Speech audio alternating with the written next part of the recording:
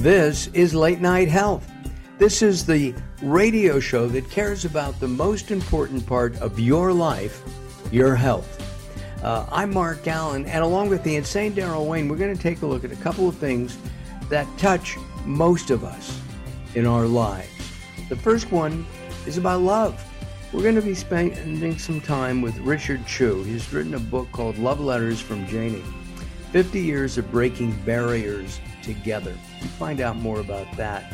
And during the latter part of our show, we're going to talk with Daryl and congratulate him because today is his 37th anniversary of being sober, of going through AA. Congratulations to Daryl.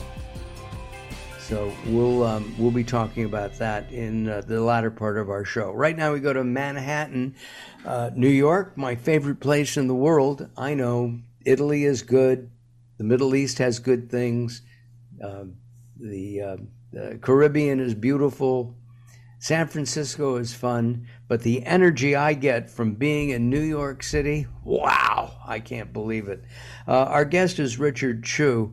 Richard's, I guess, how would you describe yourself, Richard? Somewhat of a historian. Well, I guess I would say, as my late wife would say, I never grew up. So I believe I'm in my seventh career. Your seventh career. Oh. Well, I started out as a neurophysiologist and also taught medical students and nursing students. Got my MBA. So I started at Stanford as an undergraduate research fellow. Went up to Oregon, got a master's in biology up to the medical school in Oregon, and then went on and got my MBA at Northwestern. I just keep going to school.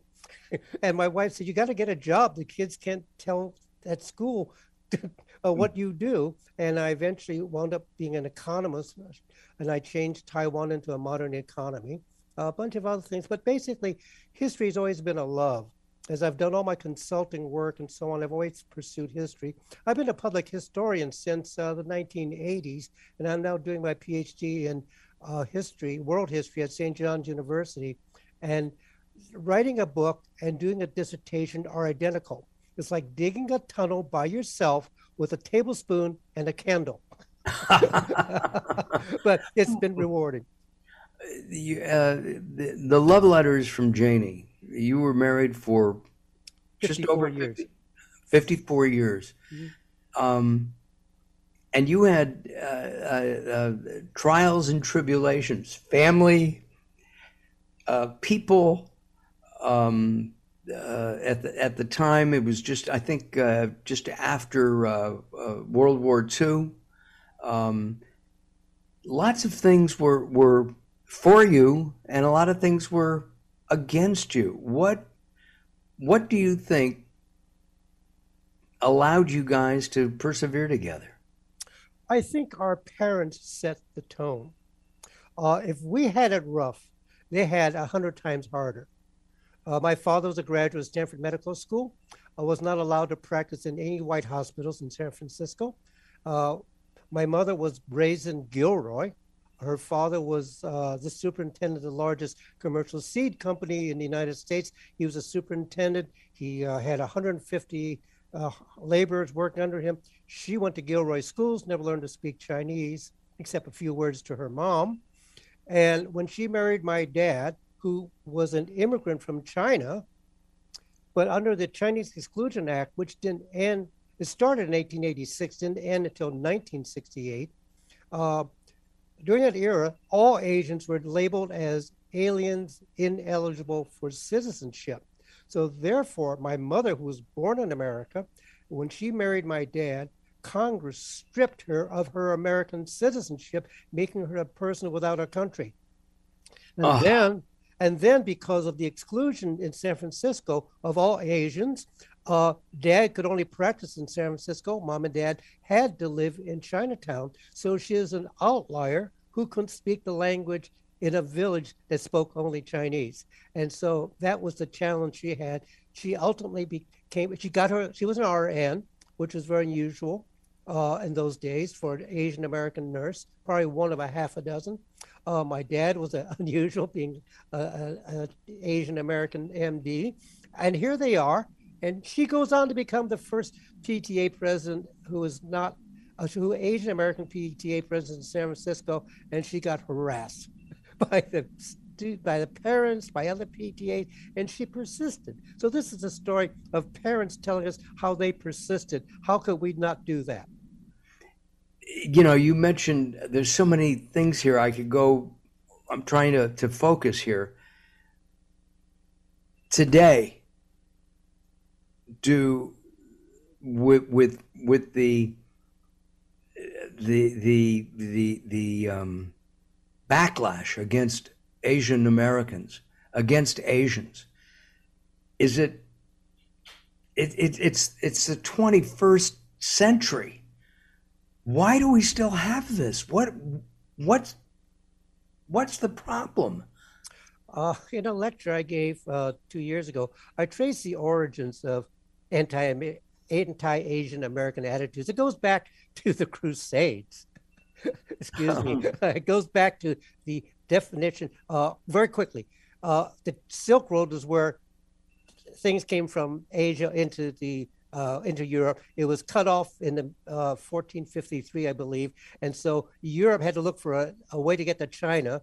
And in doing so became the age of discovery, and that age of discovery led to a definition of all other peoples except white Europeans as being subservient, and they had to treat this, and so that persists all this time. And even now, I think I mentioned in my book that growing up as a Chinese American in the 1940s, 50s, 60s was one continuous anti-Asian incident. It hasn't stopped because of my titles, and I get a little higher in hierarchies. It's much more subtle, but it's still there. I think I should share this. I am a deacon of the Catholic Church. I am a clergy. I was at the cathedral preparing to distribute communion, and a senior white priest came up, shook the white priest on my left, the hand of the white priest on my left, and the one on the right, and said, "I won't shake your hand." This happened only 2 years ago. So did he give a reason why? He just looked at me. He walked away. Yeah, he gave me a "you don't deserve it," I think was the word. So I just, you have to choose your battles. Complaining won't change him.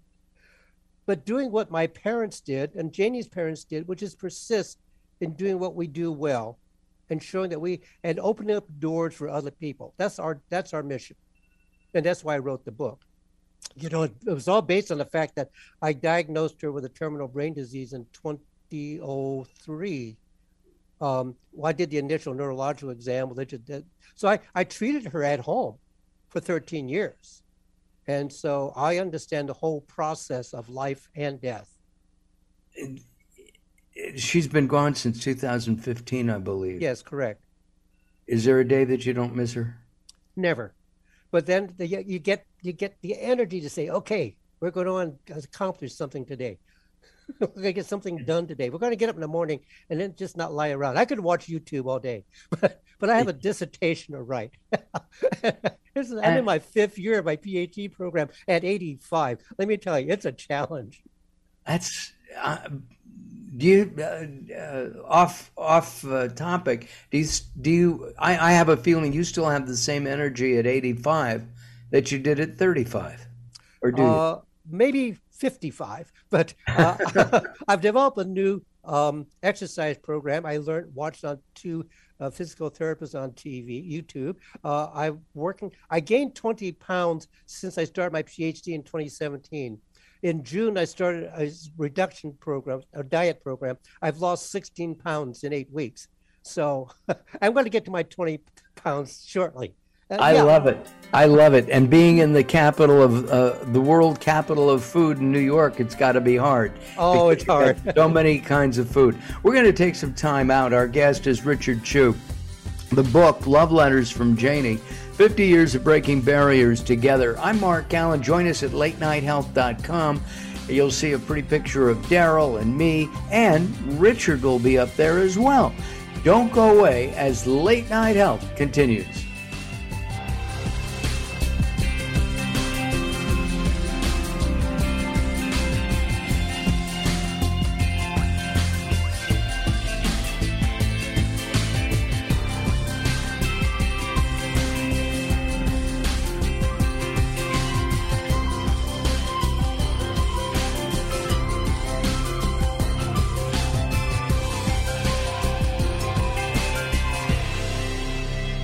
Recently, I met Jacqueline from Bright here in Los Angeles. She gave me a hearing exam and then showed me how to hear again with the new Signia Pure Series hearing aids, and she can give you your life back too.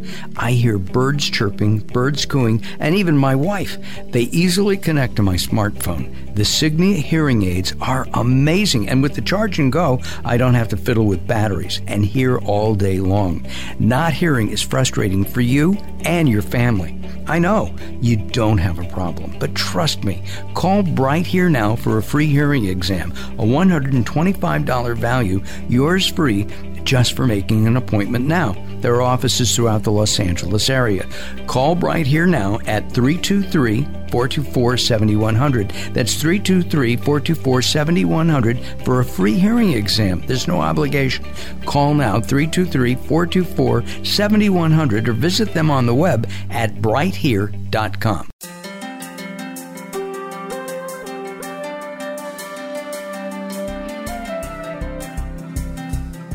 Late Night Health is proud of our partnership with the EBC, the Evolutionary Business Council. Check them out at ebcouncil.com.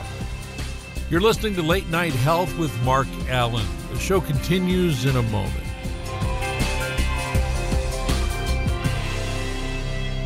If you're listening to Late Night Health right now, you're part of the growing target of baby boomers we're serving. Hi, I'm Daryl Wayne, producer of Late Night Health, inviting you to join the Late Night Health family. If you have any business targeting the growing boomer market, Late Night Health is the ideal advertising vehicle for you. From vitamins to insurance, alternative health to Western-style medicine, Late Night Health caters to the growing population of those over 40 years old. This vibrant demographic has expendable income to fight aging, purchase travel, take care of aging parents, or just have fun. Find out about the advertising opportunities with Late Night Health. Call us at 805-391-0308. That's 805-391-0308, or email us at info@latenighthealth.com. That's info@latenighthealth.com. Join Late Night Health as we empower people to take charge of their own health care. Call now at 805-391-0308. That's 805-391-0308. Sometimes it's not what you say, it's how you say it. Words are a critical aspect of success. How you get your point across is a crucial part of what makes anything sell. So do it right and hire a writer. Whether it's articles, blog posts, technical writings, website content, product descriptions, or ghostwriting anything from a novel to a nonfiction book about your navel, contact Servet Hassan. If you want it to sell, write it right. Email Servet at servet@servethassan.com.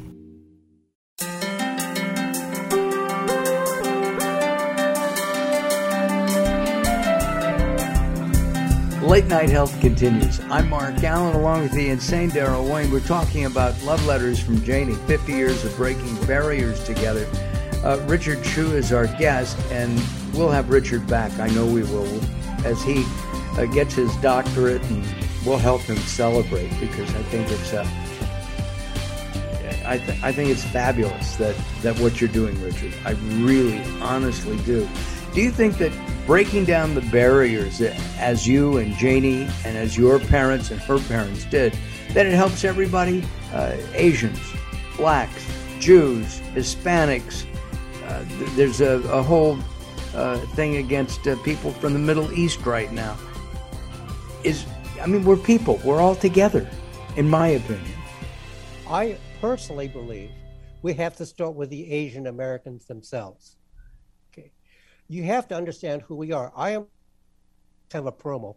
I am giving a talk at the main branch of the San Francisco Public Library on February 11th, 2023, and the topic is a new definition of Asian Americans. Because I claim that its current use of the word phrase Asian American is a leftover from the Chinese inclusion era, that the media uses as a net that captures millions of people who are not related ethnically or culturally and other things. And so the talk is the new definition of Asian Americans need to define themselves and understand who we are by category, by group, and break it down so we look at people, not just a mass of 5 million or whatever the number is of Asian Americans in the U.S. and they represent some percent of the population. No, we need to look at ourselves and understand that first generations are different from third generations, and the fourth and fifth don't even know their history. So that's my current crusade in addition to all the other things I do. And looking at history, a lot of people, and I remember saying it myself in high school, what do I need to know that what happened in the Crusades? But you gave a relevant example of how in the Crusades, when anti-Asian philosophy became relevant, you brought it back to the 21st century. Do we need to look at history to learn not to make more mistakes? I think we need to connect the dots. The average person doesn't really care about history. So we have to, as historians, our role is to make it relevant without a lot of jargon and fancy talk and sense. We need to show them that there's a chain of events that resulted in things that happened to Asian Americans in the United States, Canada, Australia, whatever, and that if we don't recognize it, it may happen to other people. And if we are a community of people, we need to be concerned that we understand it and we can support others as we resolve our own issues. Growing up here in the United States, and let me rephrase that. Your father was from China. Was he religious himself? No, he came over at an early age, and this is my other crusade. He came over illegally. It's estimated 175,000 Chinese men, virtually all men, illegally entered the United States during the Chinese exclusion era under a scheme called the Paper Sons. He came in illegally, but there was a system by which when the San Francisco earthquake occurred, it destroyed all the records of Chinese residents of the United States. They all claimed to be citizens, and they all claimed to have children who by derivative birth were citizens of the United States. And if you didn't have any, you sold the slot. You claim I had 3 kids, and if you didn't have any kids, you sold the slot to other people, and then you brought them over as your children. We have lost 86 years of Chinese American history because Chinese Americans will not talk about their relatives. It's now the fear of deportation, the embarrassment. If I had a criminal in my family, we're not going to talk about him. And that's another crusade I'm on. We want to capture that history. And I believe the earthquake was around 1907. 06. 06. May of 1906, right? Well, I wasn't there. I came about 2 years later. Yeah, I was a year more. Oh. Right. Richard, what do you think is the most powerful force in the world today? I think it's the first word of your book, but that's. I would agree with you, but then we have to ask what generated that love that survived all the hits we took, individually and collectively. How do you sustain that love? And I think in the book I define love as 4 stages. The first stage is that emotion, the release of emotion. I have to be with this person. I'm in love with that person. That puppy love that even Freud says can exist. And then there are points where you proclaim to the public your allegiance to each other. That is the engagement. Then usually, at least in the Christian world, a wedding, or some kind of formal joining together in front of people. But there's a 4th stage that people do not think about, and that is when you can trust each other to be there for you. I had got your back. 40% of marriages don't reach that stage, nearly half. So that means that's the thing that has to be worked on. And as counselors, as deacons, our job is to help people understand. You got to get past the first 3, which are, the beautiful wedding my parents just spent $1 million on. But when you're in the trenches and the shells are coming in, do you stay there? That's the real trick to love. And I think you and your wife had what I'll call movie love. You look at movies like You've Got Mail and other, romantic comedies, okay? And I think most people look at those kinds of movies and they say to themselves, that's what I want. But they forget about the other parts of love. The argument about, we have an extra $100 this month. One wants to put it in the bank. The other one wants to buy a couch, right? Right.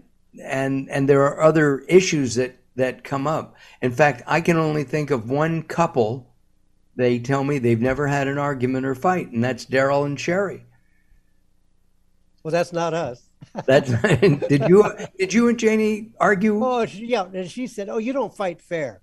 But constantly, because obviously my goal was to lift her up out of the shell that her father created, trying to trap her as his little girl forever, and mentor her, in addition to all the other mentors, to become the person she could be. And in that process is the argument of, who am I? What are you? Who are we? And that's constant. But the thing is, only through growth do you get that constant. When the day I got started to register for my graduate studies at the medical school, I sat her down, actually on my lap. I stole the technique from her father.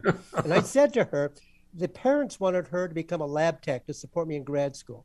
And I said, you're smarter than I am. You're a Stanford graduate. You're a state of California certified microbiologist, and you have done independent research under a Nobel Prize winner at Stanford. You must go get a scholarship. I won't let you in as a lab tech when you come home. That night she came home and she smiled and she said, my scholarship is $5 bigger than yours. But the key was, all along her life, each stage besides me were mentors, men and women, who helped her overcome her sense of the imposter syndrome, to allow her to recognize that she had the skills. And that's what the whole key was about her life, even down to the last minute. We're out of time, Richard. Will you come back and talk to me sometime? Sure, I'll be glad to, anytime. All right, we appreciate that. I really, the book is really terrific. I was reading it the other day, and my daughter, who's visiting, said, "Dad, you're crying." So while I was reading it really is a remarkable book. Love Letters from Janey by Richard Cheu. And Richard, thank you very much for your time. I'm Mark Alyn, along with the insane Daryl Wayne. We're going to take a look at addiction here in the United States from Daryl's standpoint, Daryl's point of view, celebrating 37 years clean and sober. Correct. That is terrific. More coming up as Late Night Health continues.